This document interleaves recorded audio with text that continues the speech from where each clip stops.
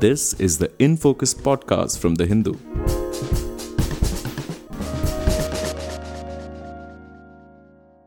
Hello and welcome to the In Focus podcast. This is G. Sampath, your host for today's episode.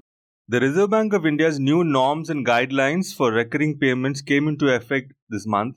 One of them, for instance, lays down that banks should send a pre-debit notification to credit card holders 24 hours before an actual debit is done. There are other requirements as well with regard to the nature and duration of an e-mandate for recurring payments, and we shall get into those in the course of this podcast.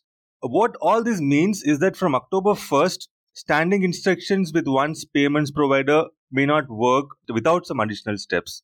This has already affected certain subscription services, including media and OTT subscriptions. And unless all merchants and banks are fully equipped to meet the new requirements, the disruptions will continue. So, what exactly are these new requirements for recurring transactions? What prompted the RBI to come up with them, and how will they change the payments ecosystem going forward? We explore these questions and more with Srikanth Lakshmanan of Cashless Consumer, a consumer collective that works on digital payments and closely tracks digital money and the fintech space in India. Srikanth, thank you so much for joining us and welcome to InFocus. Thanks, Sampath, for having me. Srikanth, to start with, can you talk a little bit about what exactly these new RBI norms say? Yeah, so the RBI in 2019 August issued a directive regarding processing of card and wallet-based recurring transactions. So what these directives say is a one-time registration of all recurring transactions that happen through cards and wallets. And RBI later in January 2020 extended the same for UPI, which also offered recurring payments. These guidelines broadly say two things. So one is a one-time registration of all recurring transactions as mandates. And this registration has to happen with an additional factor authentication, which would mean that as a consumer, though I had registered for a subscription service with my card or a UPI details, as of August 1, they have to recreate that mandate with my second factor authentication, which means that I need to now go and authorize that recurring payment subscription with an OTP and explicitly creating that mandate. And the regulation additionally says that for any transaction that is over 5,000 rupees, an explicit approval is needed for processing the recurring payments as well. So for transactions below 5,000 rupees, while only a one-time registration of the mandate is necessary and a consumer action is needed, for transactions that are above 5,000 rupees, a consumer has to approve of each debit that happens in a recurring fashion. The regulations also say that prior to any debit, the merchant has to notify the consumer, and post every debit, again, the merchant has to notify the consumer about the debit. And the regulations also say that the consumers be given a choice to cancel or modify the subscription at their will. So what this means, now the consumer has a control over managing their recurring payments. Okay. So, what are the kinds of merchants or businesses that are likely to be affected or undergo some disruption as a result of these norms? So, largely the subscription services have been in the digital economy. So, the OTT platforms, some media houses, and there are also some non-profits which take mandate-based subscriptions. There are also mutual funds and insurance providers who kind of take recurring payments, but not many of them take it on card. But nonetheless, financial services industry does take use this in some detail. And so these entities are now required, and also digital service providers, particularly overseas digital providers, so like cloud service providers or e-commerce providers and so on. So these are the players who predominantly use subscription services. Okay. Are standing instructions for payment of electricity bills, telephone bills, those kinds of things are they affected by this? So a standing instruction that is given via a card or a UPI or a wallet are affected, but standing instructions can also be given through checks. So the ones that are given through checks are not affected. The ones that are given through digital modes such as cards, UPI and wallets are impacted. Okay. So I have found that in my experience, many times you do some kind of a trial with a subscription provider, some media house or some other web streaming platform, and then you take a trial period and then you give your credit card details, and then if you don't cancel it, they start billing you, and then every month automatically they start billing, and it's not very easy to cancel them. So in that sense, do these norms help consumers by making it more transparent and by breaking down this automatic renewal thing? Is it a good thing for consumers, you think? Yes, it's good, and there are places of inconvenience. So, for the average consumer, the choice and control over managing subscriptions, such as, let's say, for example, as you said, a lot of these digital platforms start with a free trial and then subscribe you onto a plan.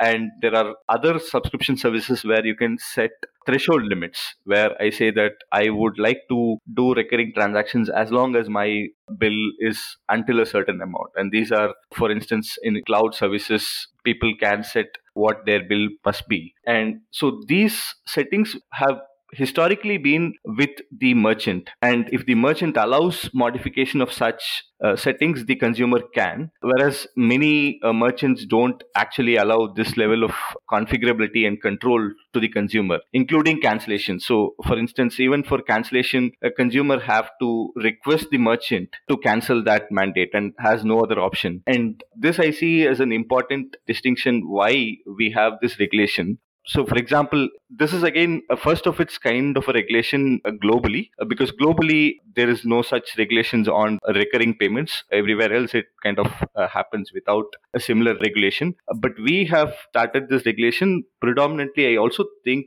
not just as a payments issue, but also a large consumer protection issue, particularly around the digital economy, where, as you said, the service provider has your card or payment details and has a recurring payments mandate, and it is upon that service provider to cancel that when you cancel the service, and you have no recourse. So this is largely a consumer protection issue which RBI is also trying to fix, because now you have, with this regulation, the consumer has the control to cancel even against a merchant who is, let's say, non-cooperative. So this kind of gives more control to the consumer. On the flip side, though, there are two kinds of inconveniences. So one is, this directive meant that all mandates have to be recreated with the consent, which meant that the consumers have to fill in a one-time mandate creation now.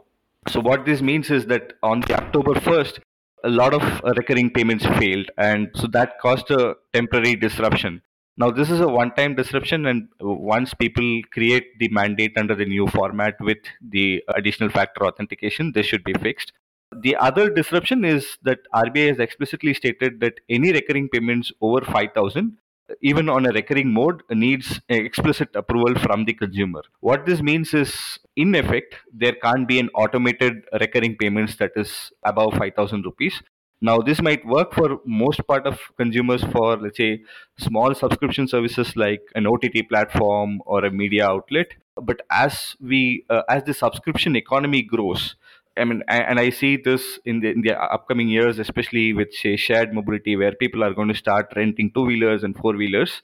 The amount of 5,000 rupees would be a really small amount, and they would now have to, as per this regulation, they would have to explicitly approve the payment request after receiving the pre-debit notification.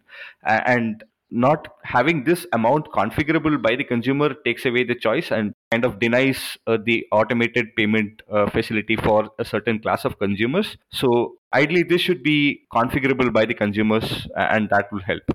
So you're saying that where is the need for the RBI to fix this automatic payment ceiling at 5,000? Why not let the consumer decide whether it should be 5,000 or 2,000 or 20,000? Is that what you're saying? Right. Ideally, that should be, and that is what it is for general card limit usage today. The RBI also, sometime in 2019, brought in regulations around card transactions as a whole, not for recurring payments, where the consumer now has the option to set limits on how much the card can be used at each type of transaction type, where online, offline, NFC, and so on. And consumer can set individual limits. So such limit is kind of hard coded here in this regulation, though. Yeah, now that you mention it, for my net banking, automatic bill payments, I do set a limit, right? I have the power to do that, and I do use it. So it's quite bizarre why some external authority will have to make the decision for me as a consumer, isn't it? Right. Sorry, you were going to say something? No. No, one other thing which I noticed from what you were saying is that you said this is the globally the first such guideline or norm which has been brought in. And one other thing which struck me is like in the recent past, I subscribed to an international newspaper based in the US, and I found it very difficult to cancel the subscription because they didn't have any an easily accessible model for cancellation, and you had to make calls to that organization to a call center where there was never any response, possibly because of time zone differences and so on. So it was really a struggle to get the cancellation done. Now, according to this guideline, now those organizations which have international organizations which have subscribers in India, will they then have to modify their cancellation configurations in order for consumers in India to be able to subscribe to them? Yes, so they would have to kind of comply. And the way this regulation is being implemented today is by having a set of intermediaries who would kind of manage compliance around the new set of regulations. So, because it is now impossible for a merchant to directly comply with the regulations. So, a large part of merchants who are using subscription services for their consumers are turning to fintech providers who provide a package solution for compliance with this new regulation. So either yes, the international organization have to modify their payment flows to kind of comply with this regulation and get their solution certified, or use the services of one of these aggregators who provide a compliance solution for this new regulation around recurring payments. Okay. So it's clearly a huge disruption in the way payments have been happening in this country. So were there proper consultations with the different stakeholders done before the RBI issued this mandate? Yeah, so over the last 3-4 years, RBI has been operating in a mixed mode when it comes to seeking feedback prior to issuing any regulatory directions or deciding policies around digital payments. The infamous payments data localization mandate by RBI was actually considered a diktat by the Reserve Bank, and it came under heavy criticism for not following a consultative approach to deciding policies. And since then, RBI does release draft policy regulations and seek public feedback, but have not done so consistently. To answer this question on this issue of recurring payments, RBI refers to a request from industry stakeholders in its original August 2019 circular, in which it laid down the guidelines, and it did not seek any feedback. So it was again diktat, if one could say so. And originally, this was to be complied by September 2019, and there were repeated requests from the industry stakeholders to kind of seek for an extension. And this, besides COVID, is probably the reason why it has taken 2 years for this regulation to come in force. And the consultation with stakeholders probably happened for the industry stakeholders post facto, which is why there were like repeated deadline extensions, but there were no public consultation that happened for this directive. Okay. So now this directive, which has happened with, let us say, less than optimum level of consultations with the various stakeholders on the industry and elsewhere, does this maintain a level playing field between the various players in the payment settlements market, say between the various digital e-wallet guys and the card companies and so on? So yeah, the leveling the playing field, I see this at two levels. So one is basically the relationship between the merchant and the consumer, right? Which previously the consumer was at the mercy of merchant to cancel the subscription, as you were having the difficulties with the subscription provider. Now the control lies with the consumer, and in fact the merchant is kind of obligated to provide value, because the merchant is not going to have those forgot to cancel consumers, because the pre-debit notification kind of gives a nudge to the consumer saying that there is money going out for this particular subscription. So the consumer now has choice and control to cancel the subscription. At an industry level on payments, the current implementation also inverts the relationship between banks and fintechs when it comes to the knowledge of the subscription economy. So previously, individual banks of consumers and merchants and payment networks were the only ones with the knowledge of the size and scale of subscription economy. And this implementation, merely through the complexity of the regulations, kind of practically forces everybody, merchants, to use these aggregators who provide a compliance solution for this regulation as a package solution. What this would mean now is that these three or four entities who offer this compliance solution will now have between them all the subscription economy data as to what's the size and scale of each merchant and what's the subscription payments of every other consumer. And this has led to a centralizing of all subscription economy data, which these entities did not have access to before. So prior to this regulation coming into force, this data was dispersed between multiple banks and there was no kind of centralization. So this also kind of inverts the relationship between banks, payment networks, and the new age fintechs who offer these, let's say, compliance solution. So this centralization also is a cause of worry for consumers and merchants, as they now generate more data trails and concentrates power into these few aggregators. So in that sense, it also inverts the relationship between the banks and the fintechs. Okay, that's an interesting point. I mean, I haven't really come across this perspective before. So you are saying that what this regulation does is to sort of takes the subscription related data, which is disaggregated between the banks of various businesses and the banks of consumers, and concentrates and channelizes them into the hands of three or four companies who are in the compliance business. Is that what you're saying? Right, right. And by extension, RBI kind of, because these compliance entities are again regulated by the RBI, RBI now has visibility to this data. I mean, and visibility and access to this data. So this will probably also not just decide things around payments, but let's say in future could be used to decide on various things, on what's the size and scale of subscription economy and so on. Who are these four, five companies like which help in? Are they private companies or are they like government mandated or government statutory bodies? So these are payment aggregators who are licensed by the RBI. So two providers who provide compliance solutions for the card-based mandates are BillDesk and Razorpay.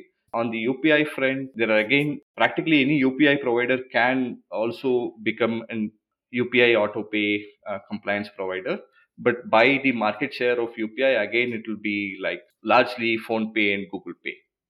Okay, it's interesting you mentioned about the market share of UPI, but isn't the UPI exempt from these new norms? And if it is exempt, is this how does it sit with the cards industry? I mean, is it like unfavorable to the cards industry in any way? Yeah, so when RBI released this directive first in August 2019, this was specifically only for cards and wallets, and there were these particular concern about regulation neutrality. And RBI subsequently in January 2020 revised these to include these regulations being applicable for UPI as well. We haven't heard a lot on UPI because probably it's not widely used, especially in the section that's actually effectively hurt. The section that's effectively hurt is that set of population which uses the recurring payment transactions specifically for the merchants abroad, like you said, the international media organization and so on. So, and these merchants are the ones who have not also who've kind of caught off guard with this regulation because they have not kind of seeing this to happen, and hence the consumers of these services are kind of voicing out and saying that their subscriptions are payments are failing and so on, whereas these regulations as it stands today, it applies for UPI also, and so that assumption is not fair today. Okay, so now going forward, what can customers and merchants do to sort of get along with these norms and fix things so that things operate smoothly? The individual banks of both merchants and consumers are increasingly becoming compliant to these solutions. So, as from the merchant side, there are these aggregators who provide these services to comply with this regulation. So, the merchants can then use one of these aggregator services to comply with this regulation. From a consumer point of view, they need to reach out to their merchants and then say that give me a compliance solution because this doesn't work. And this is increasingly happening. Most of the widely used subscription services have migrated to one of these solutions over the course of last 15 days. And so what consumers need to do is to get the e-mandate created with the one-time authorization, which now gives them choice and control to cancel subscriptions and manage them in future. But for consumers who are having payments above 5,000 rupees, they would have to manually approve of each recurring debit. And for merchants who are abroad, they would have to figure a way out to comply through these aggregators. And this is where maybe some merchants who might not want to take on the extra cost might drop off, or some merchants would kind of bundle the cost of compliance to pricing of their product. Okay, okay. So, going forward, what do you think are the likely long-term consequences, both positive or negative, of these regulations? So the positive part is that consumer now has choice and control over their subscription, and this is good for consumers. And the negative consequences for me, I see, is the data centralization around subscription data. Now there are possibly multiple issues, not just, let's say, centralization of data, but also, say, privacy issues. Now I don't want a private third party to know of all the media subscriptions that I hold today. But now this regulation kind of makes that explicitly available to certain providers. Now, these are some of the things that have to be fixed beyond payments regulation, probably in the data protection law or something. But these have to be considered because these are real risks. And I mean, the negative is essentially that RBI, by not following a consultative approach, did not kind of seek feedback into these spillover effects. While the intent of providing the consumer with choice and control is appreciated, the way it is implemented and the consequences of it for both consumers and merchants and the ecosystem players are very different, and those could have some negative consequences for certain kind of businesses. Right. We are running out of time, Shrikant. Any final thoughts on, from the ordinary consumer's point of view, what would, broadly speaking, a policy approach to payments look like, and how close or far from it are we with the RBI today? So while RBI has done a series of things to protect consumer interest, what's kind of lacking is are two things. One is a consultative approach to regulation making, which, as in this case, could have not made a lot of these disruptions and glitches for the consumers and the merchants. And the other is also to see the effectivity of the regulations. To give an example from the past, the OTP regulations in India were also the first of its kind in the world. And today, practically every digital payments fraud happens with an OTP. So, likewise, though the regulations are meant for certain good intentions, it's also important to kind of review the regulations periodically in a transparent and accountable manner, to have data and publish them to say that this regulation works effectively, or if there are areas of improvement, keep revising them in a transparent and public fashion, which is probably what's needed for protecting consumer interest when it comes to digital payments. Right. I think these are both very, very important points, both the concerns about data centralization as well as the lack of consultative approach in terms of framing and coming out with these new regulations. I mean, I would definitely be worried if all my media subscriptions, the details about it were available with some unknown private parties, and how that might be used, we don't know. Anyway, thank you so much, Shrikant, for sharing your comments and insights on this very important subject. It was a pleasure talking to you. Thank you so much. Thanks for having me, sir. In Focus will be back soon with analysis of the biggest news issues. In the meantime, you can find our podcast on Spotify, Apple Podcasts, Stitcher, and other platforms. Just search for In Focus by The Hindu. We'll see you soon.